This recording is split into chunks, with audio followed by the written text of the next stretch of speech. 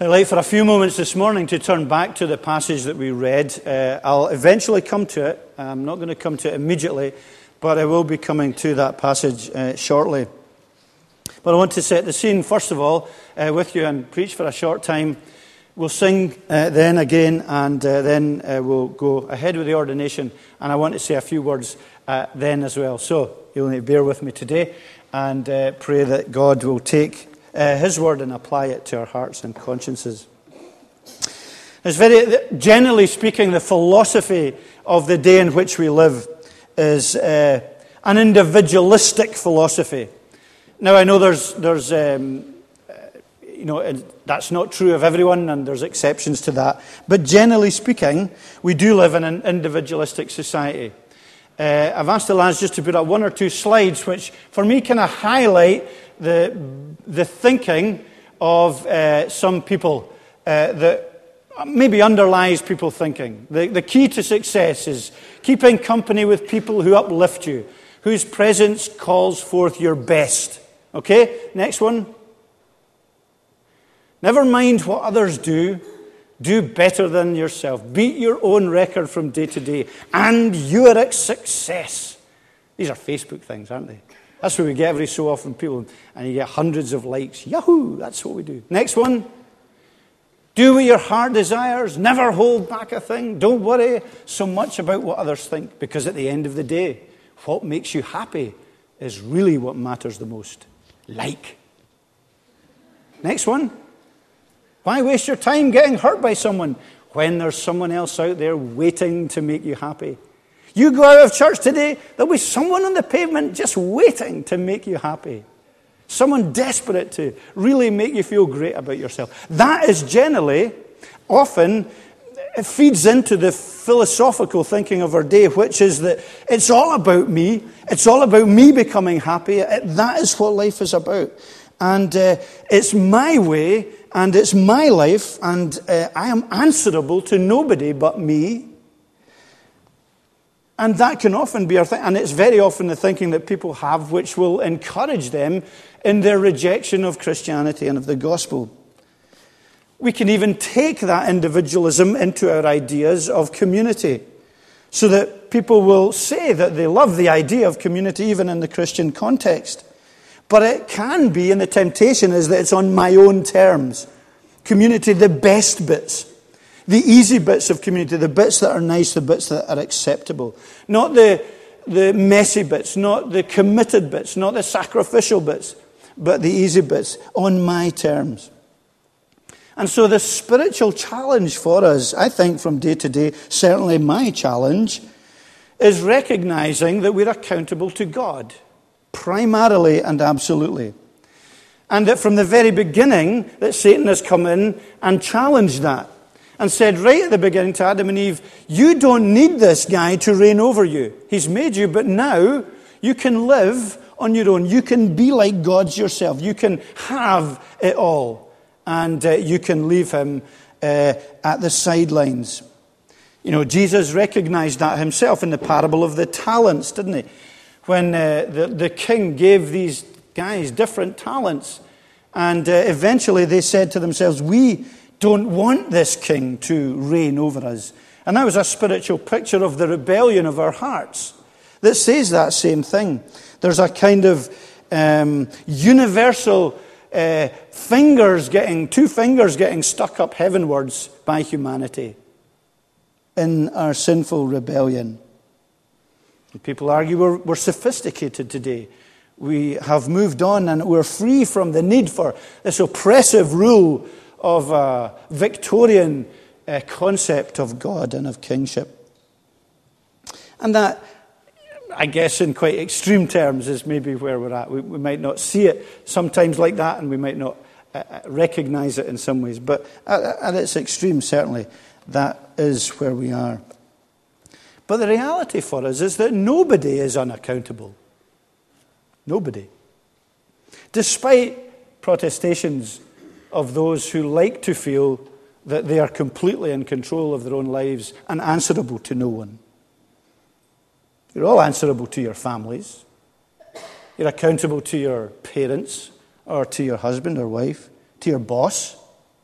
to the community in which you live, to the courts, to the police, to Europe. If you're a secularist, then you're accountable to the secular society that you belong to. And in this interestingly, increasingly secular society, we find that there's never been probably a society in history that is more legislated over and for. So there's a great deal of accountability. And yet we continue to plough out these posters that encourage an individualistic and self-centered way of thinking. You might have guessed by now that the theme is accountability. True accountability, biblically, is what will set us free. That is what sets us free. Because true accountability, biblically, from God, is an expression of love. And it's an expression that is at the very core of relationship. Accountability is at the core of loving relationship. And when sin has come in and has rejected God and rejected our Creator in whose image we are made, then our accountability to God is also wrecked and becomes a reason for rebellion in our hearts and lives. Sin wrecks that relationship of love and accountability. Christ comes to redeem that. So we see accountability at the very core of our human relationships. And we see it at the very core of our spiritual relationship. Because we first see it in the Trinity. We first see it in that most fundamental of societies. God the Father, Son, and Holy Spirit. Perfectly equal, but each accountable to one another. The Holy Spirit being willing to be sent. From John 17, we're told he is sent into the world. Christ, 1 Corinthians 15:38, willingly subjecting himself to the Father, being accountable to the Father. And God himself, in 1 Corinthians 11:3, accountable as head within the Trinity at that level. Intra-accountability to one another. Loving accountability. None of them just as if it were possible, and I say this carefully, turning their backs on each other to go their own way. But in that unique relationship, Trinitarian relationship, which is both three persons in one, there is this intra-accountability where there is freedom in perfect loving trust towards one another, joy and goodness and grace and absolute subjection and submission and love to one another. And as created beings, someone want to sit with Chinmo maybe? Just sit with them. That would be nice. As created beings, we know and we recognize that we are made in God's image. And that ultimately, we are accountable to God. Because we are made in his image. Just as there's accountability within the Trinity, so we are accountable as created beings to God. He's our creator, but he's also our judge and our savior. Now, generally, humanity bristles at that. Sometimes in our sinful nature, we bristle at that accountability. And if you spoke of that accountability to many people around you who are not Christians, they would bristle at that idea. And they would rather testify to the posters that we put up at the beginning about being accountable to nobody and just only caring about the people who will make you happy and make you feel good about yourself. So we know that God's word says that we are found wanting, that we don't choose that accountability with him, that we are rebels. Yeah, really? Yes, we are. We're rebels against him. And that grace is what pulls us back into a right relationship with him. Matthew 25:31 reminds us that there's a day of reckoning. I don't think we speak much about that today. And I confess and admit and seek your forgiveness. Probably I don't preach enough about that. That there is a day of accounting for all of us before the living God who's created us. And we need to recognize that. And if we reject the rescue package that has come through Jesus Christ, then we will remain lost and separated and be consigned to what Jesus calls outer darkness. That is a separation from him eternally. A relational separation. You know, we struggle even with the word, the concept of hell, because we think of it, we don't think of it relationally. We think of it as some kind of place that is a horrible place or an evil place, which it is. But primarily it's a relational separation from the God of love and grace and goodness to whom we are accountable.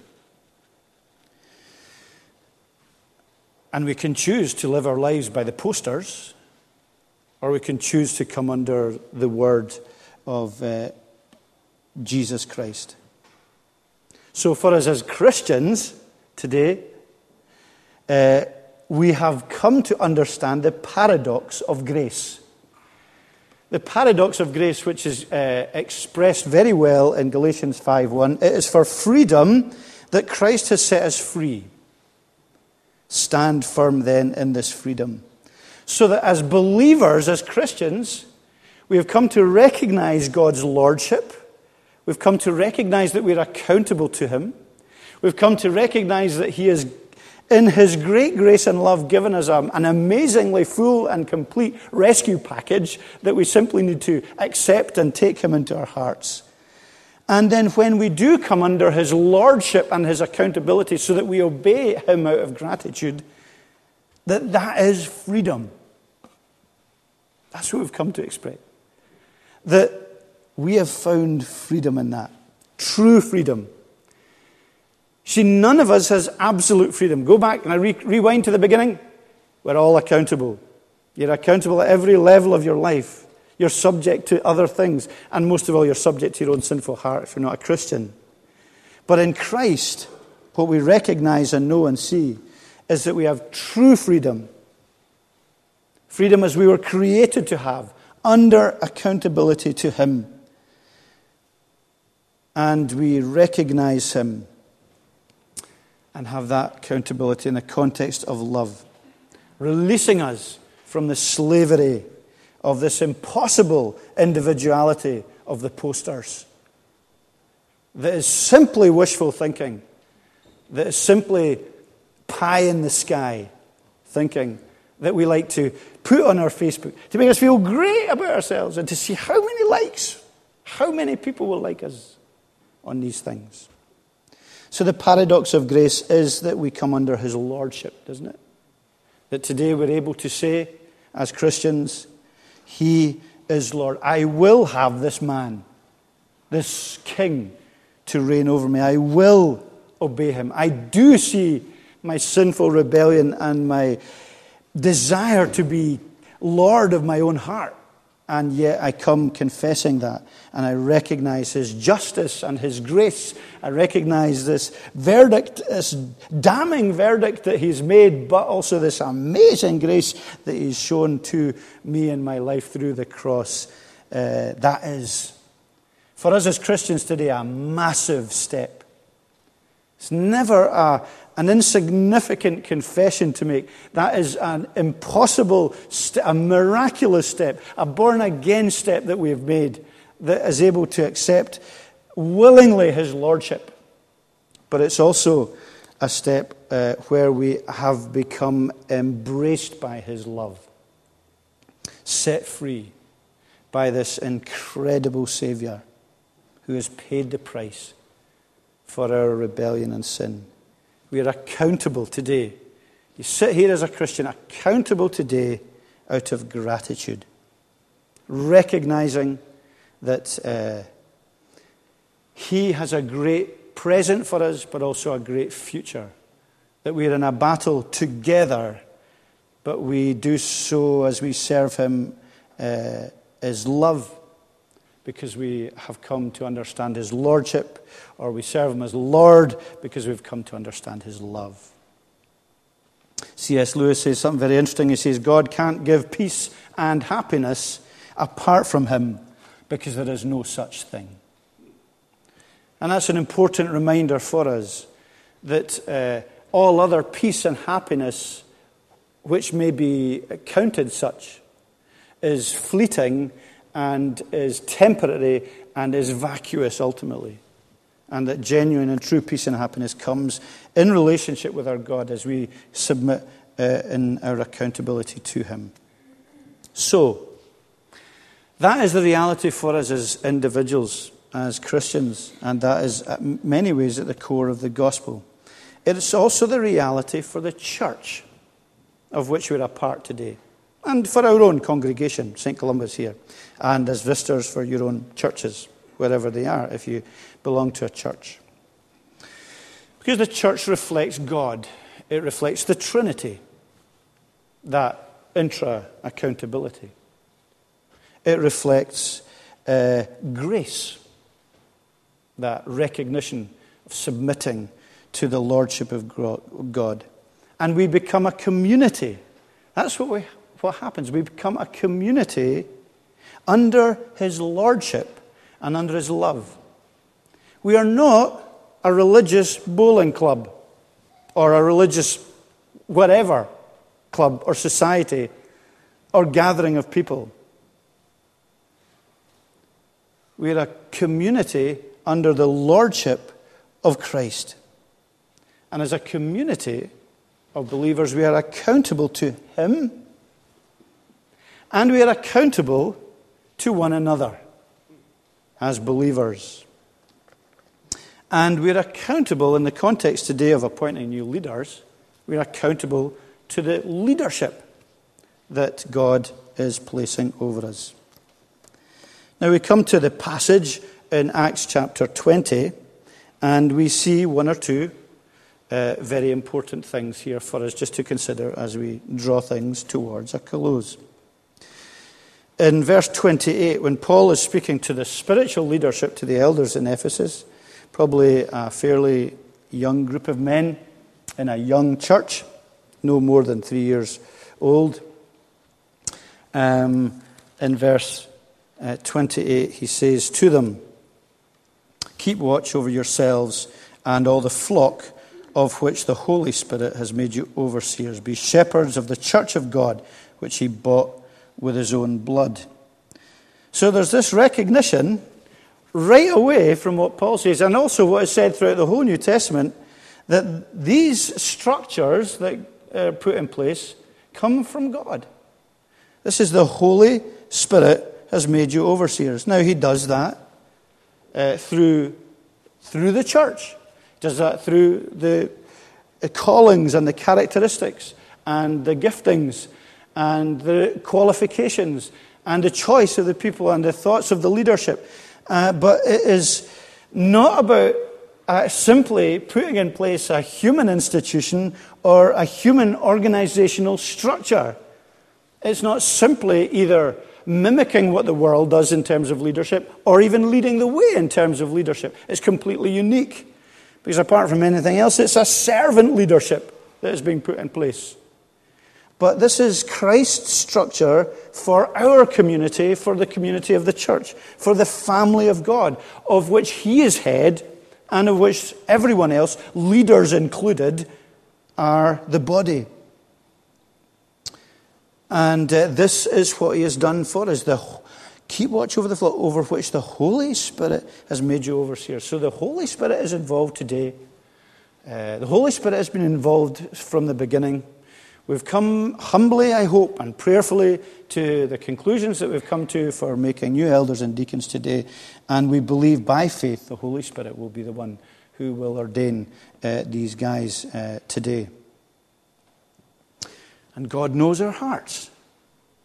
And God knows how difficult we find accountability. And God knows how difficult we find the Christian walk. We sung at the beginning about putting our armour on because of the battle that we face. And the struggle. And let's stop thinking that the Christian life is about the posters about whatever will just make us happy. Because it's much bigger than that. It's much deeper than that. And it is primarily about what will make us holy.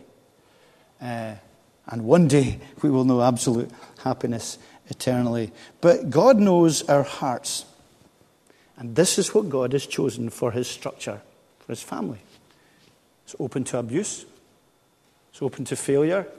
It's open to sin. But this is what he's done for us. He knows that all of us need warning, need encouragement, need help, and need patience. 1 Thessalonians, Paul speaks to the church there. He says, warn those who are idle, encourage the timid, help the weak, be patient with everyone. Always be kind to each other and everyone else. And so we've got this structure that God set, a pastoral structure that God sets in place, because we're in a battle. And none of us would go into the battle without some kind of encouragement and strength and help and protection and leadership. And we're there for each other.